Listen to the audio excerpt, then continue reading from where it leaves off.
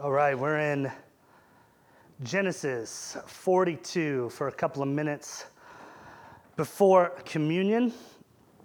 Maybe more than a couple of minutes, if I'm honest. And we are starting in the middle of the story today. We're starting in verse 25. Right in the middle of the chapter, right in the middle of this story of Joseph reuniting with the 10 brothers that envied him and sold him into slavery 20 years prior. And we know that this is not just a story about Joseph. It's a foreshadowing also of a greater story, the story of Jesus, the gospel. This story of Joseph and his brothers is a picture of us and Jesus, what salvation in Jesus looks like for us today. In our sin, we cast out Jesus. In our sin, we separated ourselves from Jesus. In our sin, we sold him out. For our sin, we crucified him, and yet Jesus, like Joseph and his brothers, Jesus is drawing us back in to himself. And he's doing this by various means, and Joseph is sort of mimicking and copying those memes in this story, way before it ever happened with Jesus. It's a type of Christ. It's a foreshadowing of Christ. Last week, we looked at how Joseph brought his brothers to conviction. The brothers, along with everyone else in Canaan, is going to Joseph to buy grain down in Egypt. As they come up to buy that grain, Joseph recognizes them, but they don't recognize him. And as soon as he sees them, he keeps his disguise going. He speaks in Egyptian instead of Hebrew to them through a translator, and he speaks roughly to them. He calls them spies. He asks about their family of origin and where they're from, and they say, we're 12 brothers, and one is no more, when really, he's right in front of them. And they say, we have another brother back in Canaan with our father at home. And so Joseph actually imprisons Simeon and says to them, bring back this 11th brother you're talking about, Benjamin, to me, and I'll know that you're honest men. This is kind of where we left off in the story last week, and we talked about how he was doing all of this to bring them to this point of conviction over what they had done to him. He's not just messing with them or toying with them, but rather he's trying to prick the heart, which is something the Lord does for and with us. He is trying to bring them to conviction over their sin and sinfulness. Now, why is he doing this with his brothers? It's the same reason Jesus has sent his Holy Spirit, God the Holy Spirit, the third member of the Trinity, to us to convict us of our sin and sinfulness, because he wants to change them. He wants to save them. He wants to invite his brothers to live with him where it's safe from the famine in Egypt. But he will not if they don't remorse whatsoever over what they've done to him. He loves them and he wants to save them, but they also need to come to a place where they recognize that they need some saving. They need to come to a place where they cry out for mercy. And it's starting to work as Joseph is rough with them, and they remember that time when they were rough with someone. They start to put together all that's going on to some degree, and they say, surely all of this is coming upon us because of what we did to our brother 20 years ago, Joseph. And they start to head home with heavy hearts to tell their father about all of this, knowing he's going to freak out and that the road ahead is chaotic, knowing it has something to do with their sin from 20 years ago. And so this week, in the text that Amanda just read for us, what we see is all this chaos and all this fighting and all this fear. What we see is the brothers' response to conviction. The Spirit convicts us, and then we have to respond. Here's a question for us, just to get us thinking. How do you respond when Jesus convicts you? What's the response our flesh wants? What's the response Jesus wants? I think we learn a lot just looking at the brothers' response to Joseph. When it comes to the brothers' initial response, it's a lot like our initial response. When it comes to their response to this rough first meeting with Joseph, who they don't even know is Joseph, they think it's just Vice Pharaoh, we see that they have The natural response, this wrong response, it's probably, like I said, been our response. It's this futile response. And if I could sum it up, here's what I would say their response to conviction is. And perhaps you can identify with this morning. They respond with wrestling. They're wrestling with God. They are, in this text that we see, this second half of the chapter and story, as they head home to the father to tell him about the rough meeting with Joseph, you will see the family kicking and pulling and pushing and shoving the conviction down, trying to claw themselves out of this confrontation with the Egyptian governor. Yet none of it's going to work, because in the end, Joseph has the high ground. Right? He's got more power. He's the better wrestler. If they, and we, should have learned anything from their father Jacob, who still walks with a limp, you cannot out-wrestle the Lord.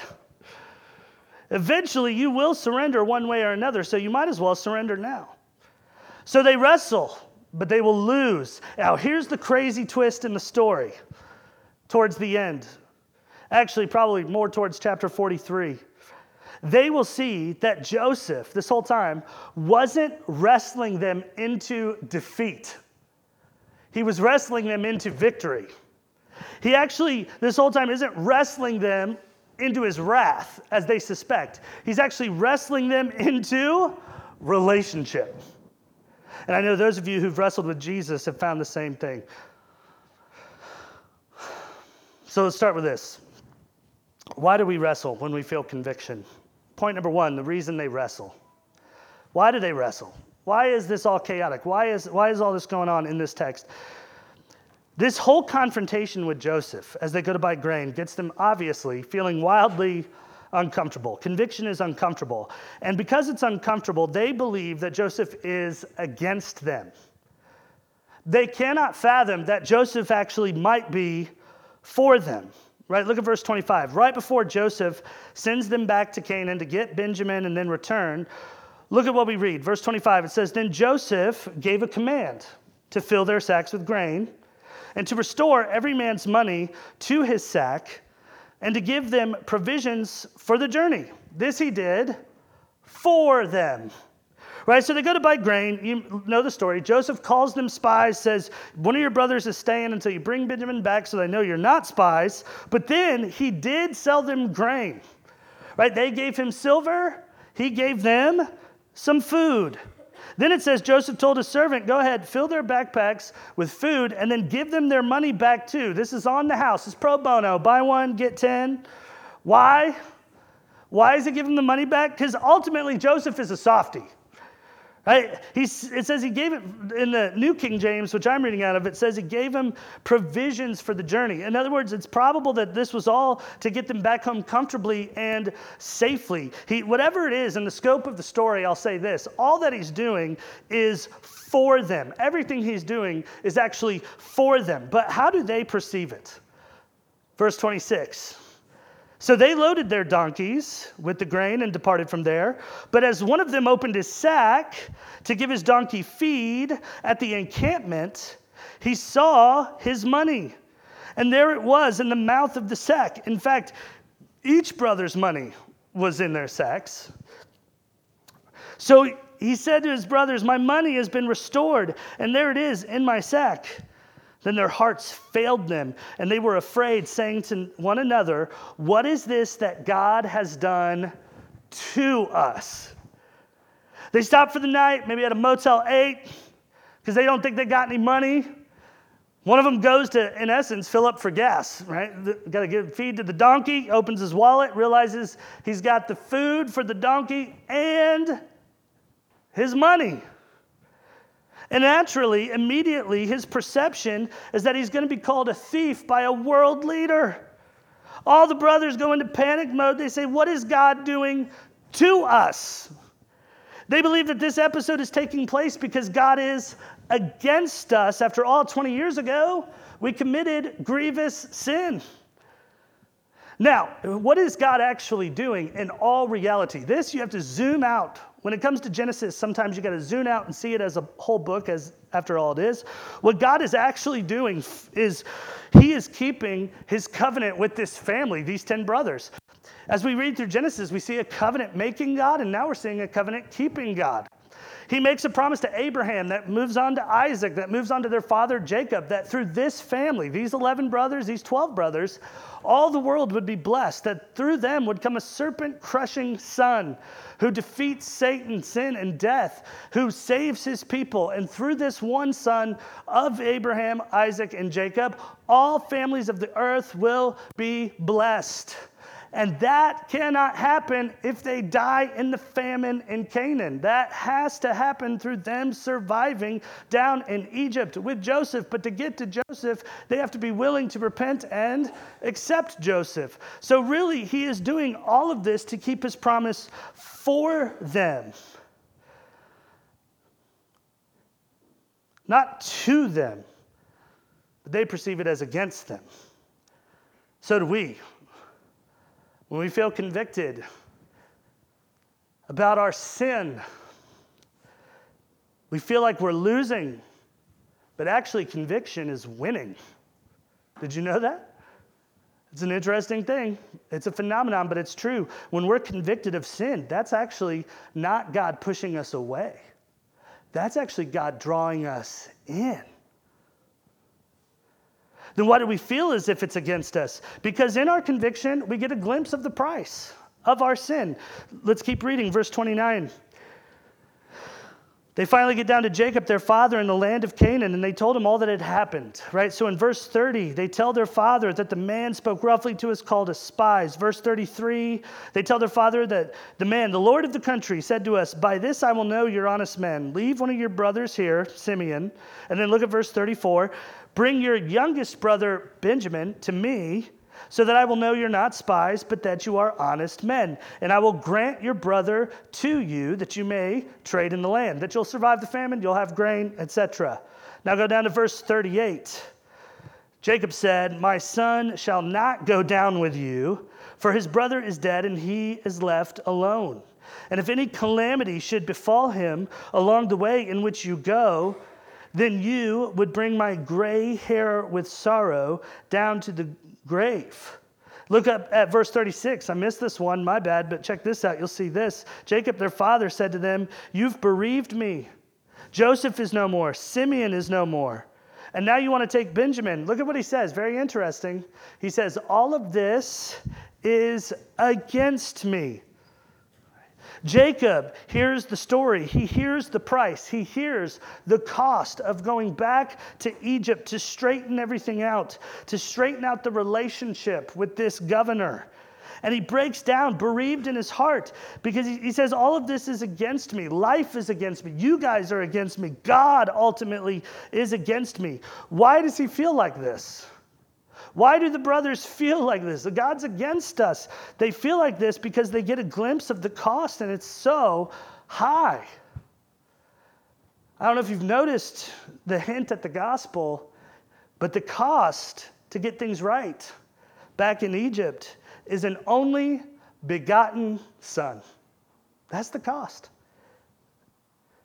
Jacob shouldn't play favorites, but he does. Benjamin is the favored son because in his mind, remember, Jacob thinks Joseph is dead and gone. He doesn't know that the brothers did all this to Joseph 20 years ago. He thinks Joseph was torn up by a wild animal. Benjamin is the only son that he has left with his wife Rachel, who he truly loves, unlike the other women he had children with. So this cost is too high for him to bear paying. I think the reason that sometimes we think God must be against us because sometimes in our conviction, we can see for a moment the true price of sin. And deep down, we simply know we could never pay it. And in our natural mind, without it being renewed by the scriptures, right, in the old man, in the flesh, we cannot imagine a God good enough to pay it all for us. And we just can't imagine a God who all he wants in exchange is surrender. So before we're clear on all that, and when we're not clear on the fact that Jesus really paid it all, and that he is for us. Just repent and believe. Before we're clear on the goodness of the good news, it just feels bad to be convicted. So we wrestle our way out of conviction and the confrontation of our sin. That's why they wrestle. Now, here's a question. That's why they wrestle. In what way do they wrestle? And why doesn't it work? What ways do we wrestle? And why will it never work? Well, let's give some ways. You can see them plainly in the text. I'll say this for number one. Here's how they wrestle with God, in essence. And really, ultimately, it's not Joseph. It is the Lord. One is they do that by bargaining. Look at verse 37, 42:37. The brothers tell Jacob, we got to bring Benjamin with us if we're ever going to go back and get Simeon and get more grain. Jacob is clearly against the plan. Look what crazy Reuben says. Then Reuben spoke to his father saying, kill my two sons if I don't bring him, Benjamin, back to you. Put him in my hands and I'll bring him back to you. This dude is nuts. Reuben, relax. All right. Take a chill pill, my friend. Your vitamins, your supplements, some B complex, magnesium, lowered the blood pressure. Reuben, the firstborn, he is known in the book of Genesis for being the one who's rash and brash, and we can see it as he offers up this solution. He's trying to make this deal with Jacob. He's responding to conviction with this rash, over-the-top commitment. The goal here for Reuben is not to change. It's to stop feeling bad. That's it. The goal is to feel better and to get out from under this feeling that I've done something wrong. He doesn't actually want to change in the future, so he's going to make a bargain. I wonder if you've ever done this with your conviction. I know I have. Wonder if you've ever done this with God. I remember doing this a lot, particularly as a teenager. I would break a rule and I would sense that punishment was coming, and I would pray something like this: God, if you help me avoid this punishment, I will never break this certain rule again. And you all know you've prayed that same thing. Don't lie, you're in church. Have you ever done this? You've had this response to conviction. I'll bargain with you, Lord. You know, what's interesting is that this line of thinking, oddly enough, is actually the basis for all world religion. World's religions, the biggest world's religions, they're all on this premise. The idea is that, God, I will make an extreme sacrifice for you now if you will give me favor and life after death later. Well, let's make a bargain. Let's make a deal. It's the wrong response. Why? Well, first of all, you can't keep up your end of the bargain. Have you noticed this? Reuben ultimately has no control at all over Benjamin's safety. And Reuben likely would never actually kill his two children. If anything went south, he'd probably just run. The Bible warns us against making vows to Jesus because we're prone to breaking vows to Jesus. Second, a bargain is not what Jesus is after. He's into paying full price, right? You can tweet that later because it's true. He's not looking for a deal. I mean, think about it this way. Is this what Joseph wants from Reuben? To risk the lives of two of Joseph's nephews? No, Joseph is after the heart of his brothers, not some brash, over-the-top vow. Jesus is after your heart. He's not so much interested in some extreme, one-time religious act because you feel under the gun. So one way we start to wrestle with conviction is we start to bargain with God. Over-the-top activity, over-the-top vow, over-the-top work to ease the conviction off of our shoulders. The second way they wrestle with the Lord is actually the exact opposite. They freeze. It's another way that we wrestle, is that instead of doing everything, we do nothing. This is the deer in headlights response to conviction. After Reuben's blow up, Jacob refuses to send Benjamin, so the family just doesn't do anything. They just freeze. Go into chapter 43. Look at this in verses 1 through 3 of the next chapter. Now the famine was severe in the land. And it came to pass that when they had eaten up the grain, which they had brought from Egypt, that their father said to them, go back, okay, it's time, buy us some food. We're going to die. Verse 3, but Judah spoke to him, saying, the man, that's Joseph, solemnly warned us, saying, you will not see my face unless your brother, Benjamin, is with you. So here they are. They're waiting to the last second, till all the grain is gone. But yet the condition of acceptance still stands. If you look down in verse 10, it kind of emphasizes this idea. It says that they lingered between their first and second visit to Egypt. They're stalling. They are waiting as long as they can. You know who I feel bad for in this text? Simeon, who's back there in an Egyptian jail waiting for these dudes to do something, and they're doing nothing. Sometimes, not in every situation, admittedly, but sometimes, the scriptures call doing nothing the exact same thing as rebellion or wrestling. You could be judged for doing the wrong thing, and the scriptures also talk about being judged for doing nothing.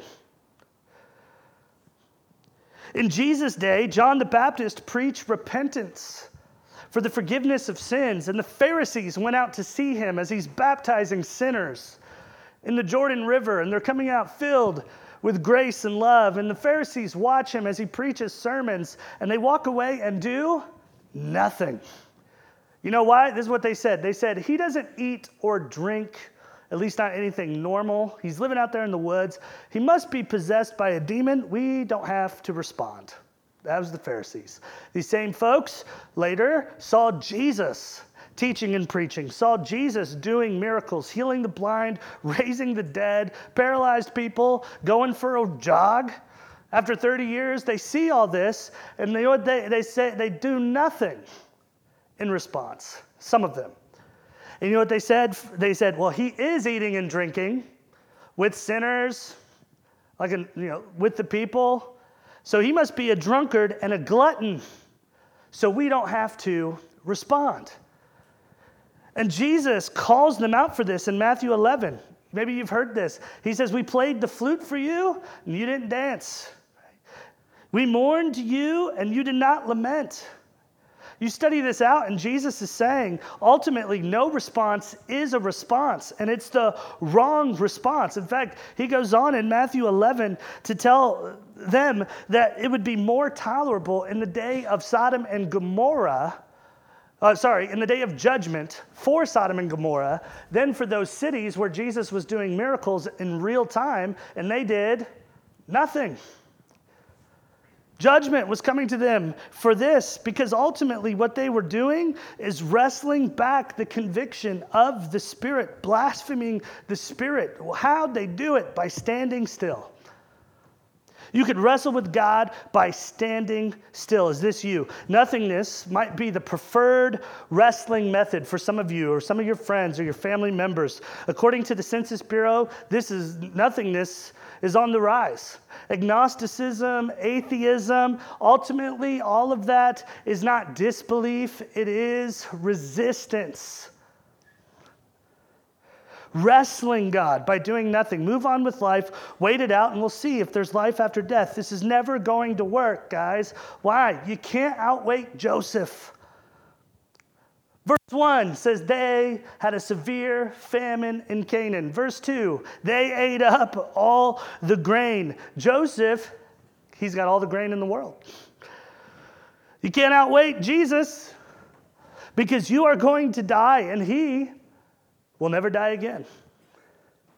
He's got all the time in the world, and at some point in time, every knee will bow and every tongue will confess that Jesus Christ is Lord.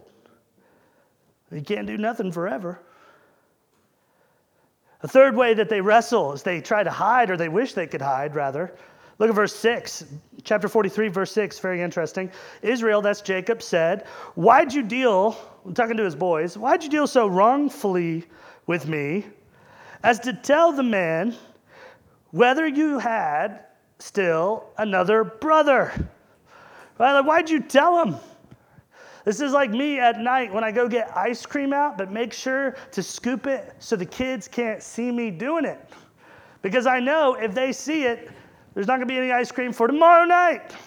Should hide it Don't want anybody to know so nobody can expose me. Don't want anyone to know so nobody can take advantage. Right? This is the idea. Jacob is in essence saying, why didn't you hide the fact that you had Benjamin here at home? Or why didn't you lie and say there was no brother here at home? In other words, Jacob thinks that all of this would just go away if he could hide it well enough. But you know why that won't work? They don't know this yet, but that governor dude, that vice pharaoh, already knows about the other brother. It's Joseph. He knows everything about them. He knows where Benjamin's at. He knows where Jacob's at. When it comes to our conviction before God, hiding is not going to work. Just ask Jonah and his pet whale. Here's the truth of the matter, right? At this point in the story, it's not that Joseph knows too much. It's that they know too little. Look at verse 7. They said, Dad, right? The reason we told him, the man asked us pointedly about ourselves and our family. Is your dad still alive? Is your father still alive? Have you another brother? And we told him according to these words. Could we have known? Could we possibly have known that he would say, bring your brother down here. Bring your brother down. But the issue is that they didn't know what Joseph was going to do, and they still don't know what Joseph is going to do. They don't know who this vice pharaoh guy is. The problem is not that he knows too much about them, it's that they know too little about him. They don't know that he actually has good in store for them, that he weeps every 30 seconds when they're around. Behind the scenes, he goes and cries for his love for them. That Joseph asked them to bring Benjamin to Egypt because he loves them, not because he hates them. They don't know it's Joseph, so they hide. And the same is true for everyone who wrestles with Jesus and his conviction of them. They think the problem is, oh no, Jesus knows too much about me. And the truth of the matter is that you don't know enough about him. You don't know that he knows all things about you and he loves you. He likes you. He is for you. And if God is for us, who can be against us? He has an everlasting love, an overwhelming love, an eternal love, a love that covers a multitude of sins. And it's all for you. I experienced this on a really small scale as a pastor, right? Because I have that little title, people sometimes when they talk to me actually try to hold themselves, they're trying to act more put together than they really are when they're talking to me sometimes. So they want to come and talk about what's bothering them, but they can't find the courage to tell me their part in the matter or all they're really struggling with. And they kind of try to, just a little bit, I can tell. I've learned it over the years, right? They're kind of hiding that from me and acting a little bit better than they really are because they're afraid a little bit of what the pastor might think of them in that moment. And what's so funny about all this is that I actually have signed up. I have signed up to know the worst thing about you and still love you. You know, Pastor Josh, he signed up voluntarily. He signed up to know the worst thing about you and love you anyway. That's what we're here to do. Now, here's something interesting. Multiply that by infinity. God the Son, Jesus Christ, as he hung on a Roman cross, signed up to know the worst things about you and love you anyway, and he signed up in blood. What are you trying to hide, and why are you trying to hide? It's never going to work. Because all things are naked and open to the one with whom we have to do. Fourth way they wrestle, performance. Right, so we've got bargain, freeze, hide. The biggie for most of us in the Bible Belt, we got great food, but we got some bad theology. And we perform. We try to outperform the conviction for God. The idea is we wrestle down our conviction with good performance, assuming that it will appease God. And a little bit of this going on with the brothers and Joseph.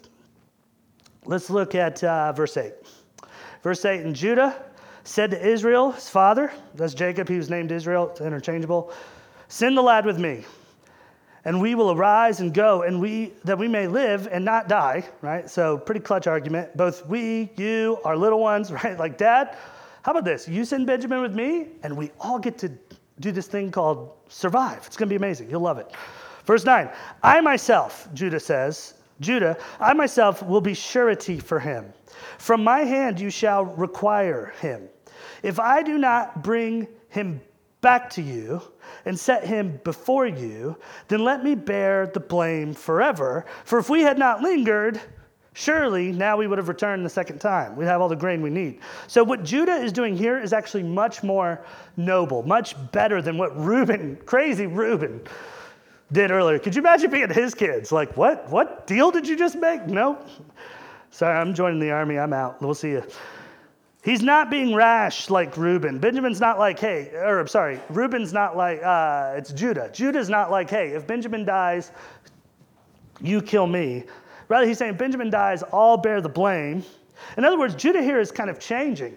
From someone who earlier in Genesis shirked responsibility, here he's actually taking responsibility. This is actually a really awesome part of the story. It shows that this conviction is working. It shows that all of this is going in a Godward direction. He's taking responsibility, which is a huge part, by the way, of surrender. Willing to take the blame, huge part, by the way, of surrender.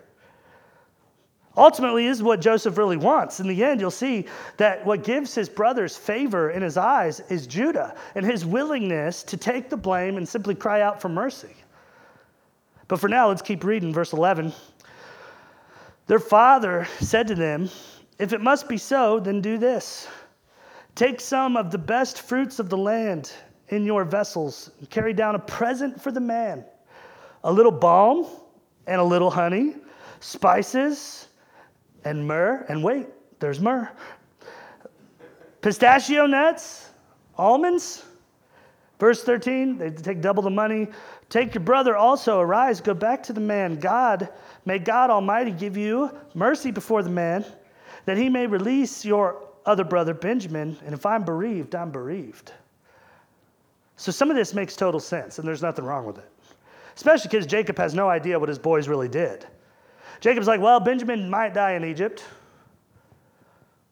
but if he doesn't go to Egypt, he's going to die here in Canaan. So go. And since you're going to see such a powerful man, an important man, and you want favor with that man, bring him a gift. Give him some of the best things you can get from around here, the things you can only get from around Canaan, these little luxuries, these little specialties. See if that softens his heart towards you. Makes sense on one hand. On the other hand, on a bigger scale, no matter what they bring, it will not cover what they've actually done. They sought to kill Joseph. They threw that dude in a pit and left him for dead until they found a way to profit by selling him into slavery in the prime of his life, in his youth, without remorse. As Cain learned in Genesis 4, your best vegetables are not going to cover it. Okay? When it comes to your sin, your past, your conviction, are you trying to cover it?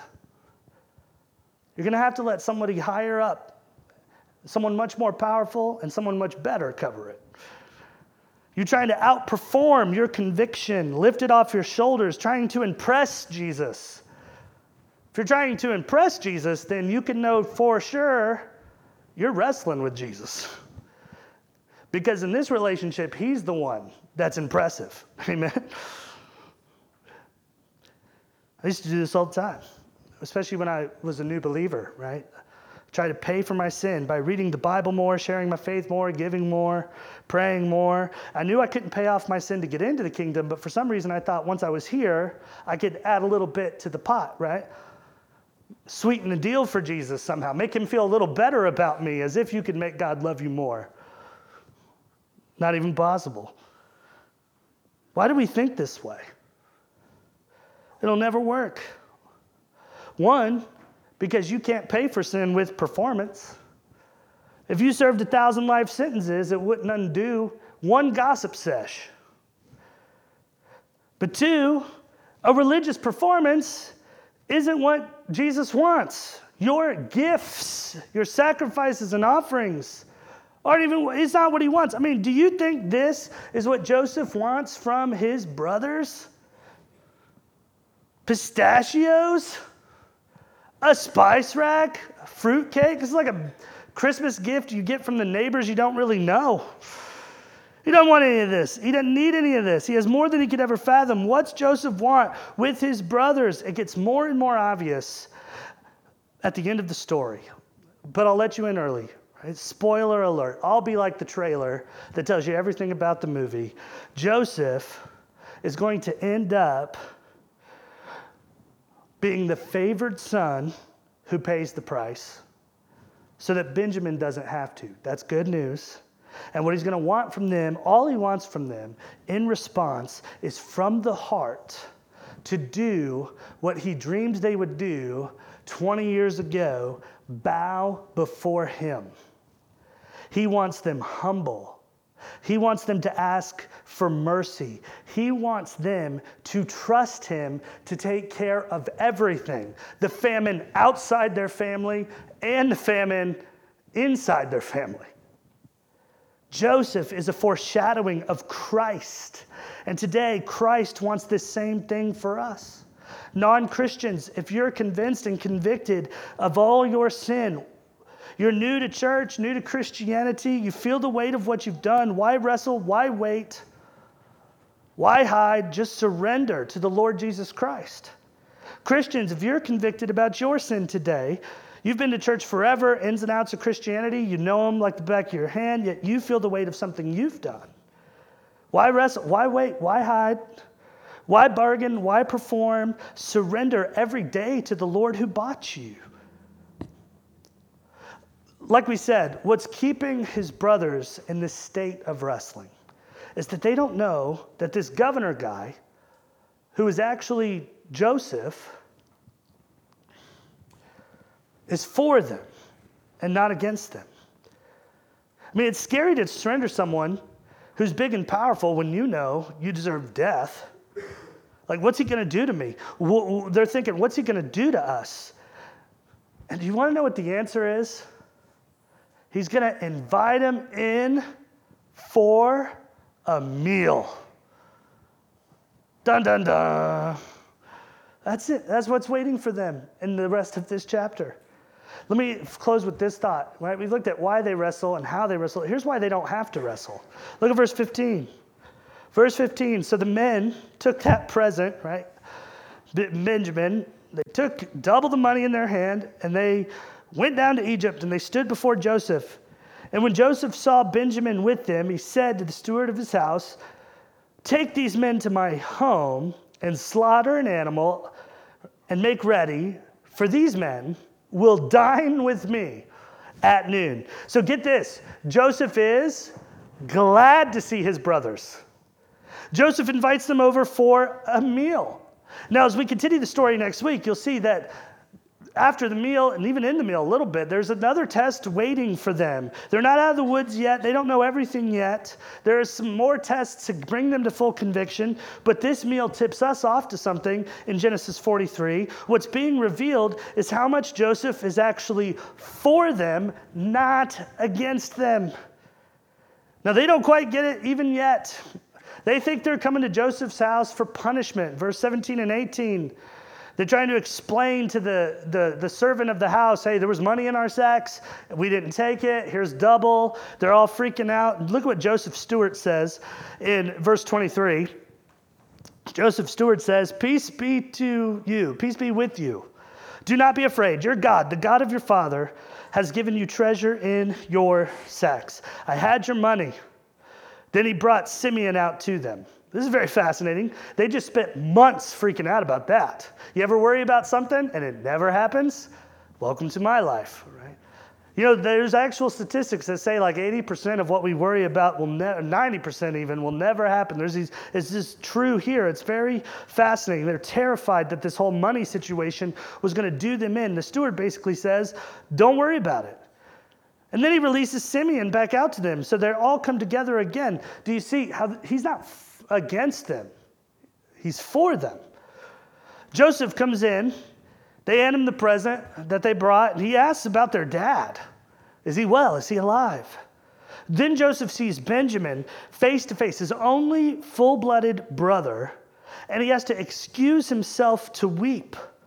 He wants to keep his disguise, but he is overwhelmed by tears of joy at the sight of them all being in the same room for the first time in 20 years. Some of you know what this is like as your family ages.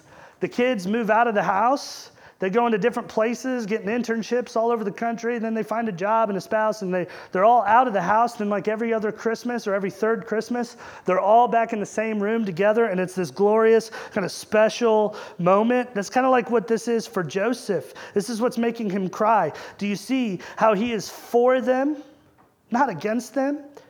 Here's what I really want you to see. This is where this concept really shines. As they begin to break bread together, Joseph, like a good Egyptian host, tells his brothers where to sit. Look at what happens when he seats them. Look at verse 33. Check this out. This is unbelievable. Incredible verse. And they sat before him. Right? He is seating them. The firstborn, according to his birthright, down to the youngest according to his youth, and the men looked at astonishment in one another. So as he sits them down, he, Joseph, who they don't know is Joseph, sits them down in perfect order from oldest to youngest. And they get goosebumps and they get chills because there's like a 1 in a billion chance of that happening. For them, as they know, this is a sign of some sort of divine movement. It's something supernatural. They know now, in this astonishment, something more than meets the eye is going on here, but they still don't know what it is. They know something is incredible is happening, but they won't find out for like 2 chapters. But what is it showing us right now, from the outside, looking in, 4,000 years later? Joseph knows them. He knows them intimately. He knows them perfectly. He knows everything about them, not just their age, but he knows how cruel and how wicked and self-serving that they are. And yet he loves them and wants relationship with them. Look how this chapter ends in verse 34. Then he took servings to them from before him, and Benjamin's serving was 5 times as much as any of theirs. So they drank and were merry with him. Did you see that end of the chapter coming? Did they see that end of the chapter coming? A nice lunch, friendly conversation. The brother they thought was going to be slaughtered is treated like a royalty. Now, like I said, something's going on with all of this that's leading to another test. He gives Benjamin 5 times as much because you'll see soon he's testing them over this whole favored son idea. The test they failed when he was the favored son. He's trying to get them to change. But just isn't it interesting how they expect punishment and condemnation and separation, and yet instead they're receiving relationship and reunion and grace. Some of you, in your conviction, you still think that Jesus is out to crush you, when in reality, Jesus was crushed for you. You think that Jesus is out to get you when he's really treating you like a royal son or daughter. Let's see if we can finish the sentence, class. For the Lord disciplines whom he loves. Joseph doesn't want their bargain. He doesn't want their performance. He is simply getting them to a point where they can stop running and hiding and just surrender. In fact, if they would stand up right here at this lunch and say to this vice pharaoh, it's very nice of you. We don't deserve all this food because 20 years ago, we actually sold one of our brothers into slavery in this country. It's been on our heart lately. We realized we were foolish. We realized we were sinful. We're really sorry about this, but listen, we're not the type of men who deserve to dine with you. Joseph, right there, would reveal himself, embrace them, just like he's going to do in a couple of chapters, and it would all be over. Except for the relationship. That's just beginning. Do you see the parallel for us and Jesus? They have to shift how they perceive this vice pharaoh. They have to shift how they perceive Jesus. We need to make a shift in how we perceive Jesus. In the heaviness of our conviction, we want to wrestle him because we assume that he is against us, and yet he sits us down at his table. He is the one who knows everything about us, and yet he is for us, and he desires relationship and invites us to a meal. Hallelujah. And we're going to take that meal today. Matthew 26:26. While they were eating, Jesus took bread. And when he had given thanks, he broke it and gave it to his disciples, saying, "Take, eat, this is my body." And then he took a cup, and when he had given thanks, he gave it to them, saying, "Drink from it, all of you. This is the blood of the covenant, which is poured out for many for the forgiveness of sin." We think we're the ones who got to pay. But here's the core of our Christian faith. In reality, there's another favored son who pays. That's what this meal is all about. And that's what's going to be the application of our message. That we are going to come to the table with our Joseph, Jesus Christ. This is going to be our response. We're going to take this meal in complete surrender. As we pass out the elements, I want you to examine your heart like the scriptures tell us to do, and I want you to see where you might be wrestling, and I want you to confess, repent, and surrender. And this meal, it reminds us of why it's safe, totally safe to do so. Because he is not going to cause you to pay any of the cost. Jesus paid it all. The blood, the body were already broken. Punishment is over, right? It is finished. All that's left for us is relationship. So as he convicts us, rather than wrestle, we run towards him. We confess our sins. He is faithful and just. Forgive us our sins. Cleanse us from all unrighteousness, whether that's for the first time in salvation, like the ultimate time of justification, or whether as a Christian, we are simply honoring him and worshiping him by saying, "I'm not going that direction anymore. You taught me better than that. You're right. I'm wrong." Surrender. And what does he do? Invites us to sit and to be with him.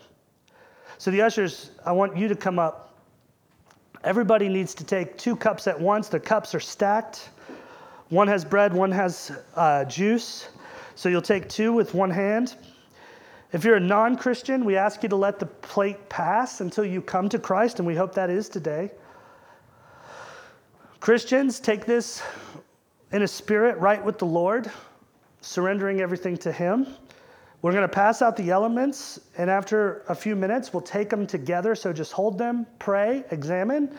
Andrew, come on up. He'll play a little bit while we do this.